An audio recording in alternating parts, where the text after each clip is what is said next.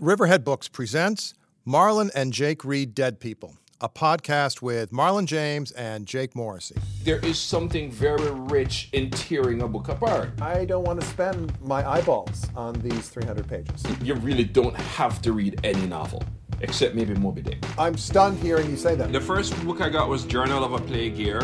The feel-good book of the pandemic, ladies and I gentlemen. know. I'm a reverse size queen when it comes to literature, I guess. Okay, I love this more and more. Hey, listeners out there, this is Marlon James along with my trusty editor and co-host Jake Morrissey. And in case you haven't noticed, we have been on a bit of a hiatus. Maybe you think we were gaslighting you, but I can tell you that is only partially true. I did have a novel to finish. And I had a novel to edit.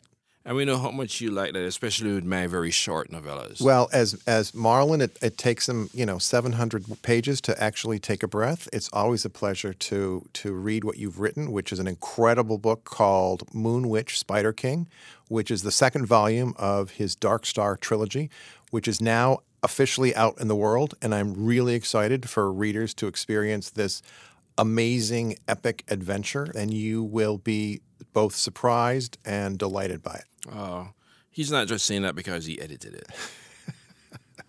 But I also can't wait for readers to check out Moon Witch at Spider King. One of the things people keep asking me is if they haven't read Black Leopard, Red Wolf, can they read this? Well, one, go read my damn book. And two, if you haven't, yes, you can actually start with Moon Witch, Spider King. It's a trilogy, but it's different perceptions of I wouldn't say different perceptions of the same story, but different characters would have very different sides of the story to tell.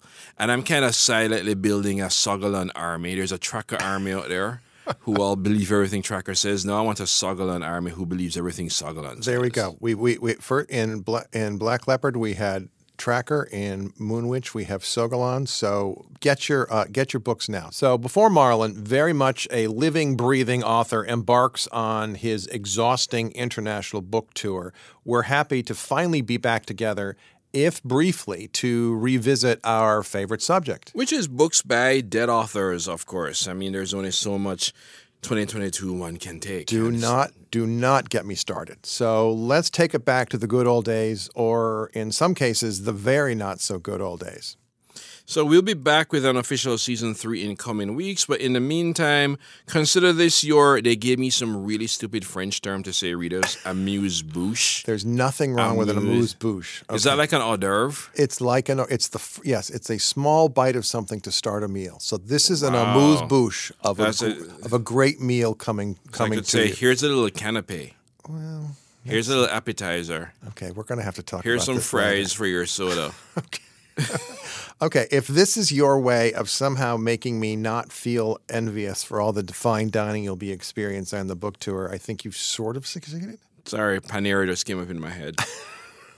I'm not dissing you guys. You know I'm there every tour. Well, anyway, until then, enjoy, listeners, and don't forget to keep reading them dead people.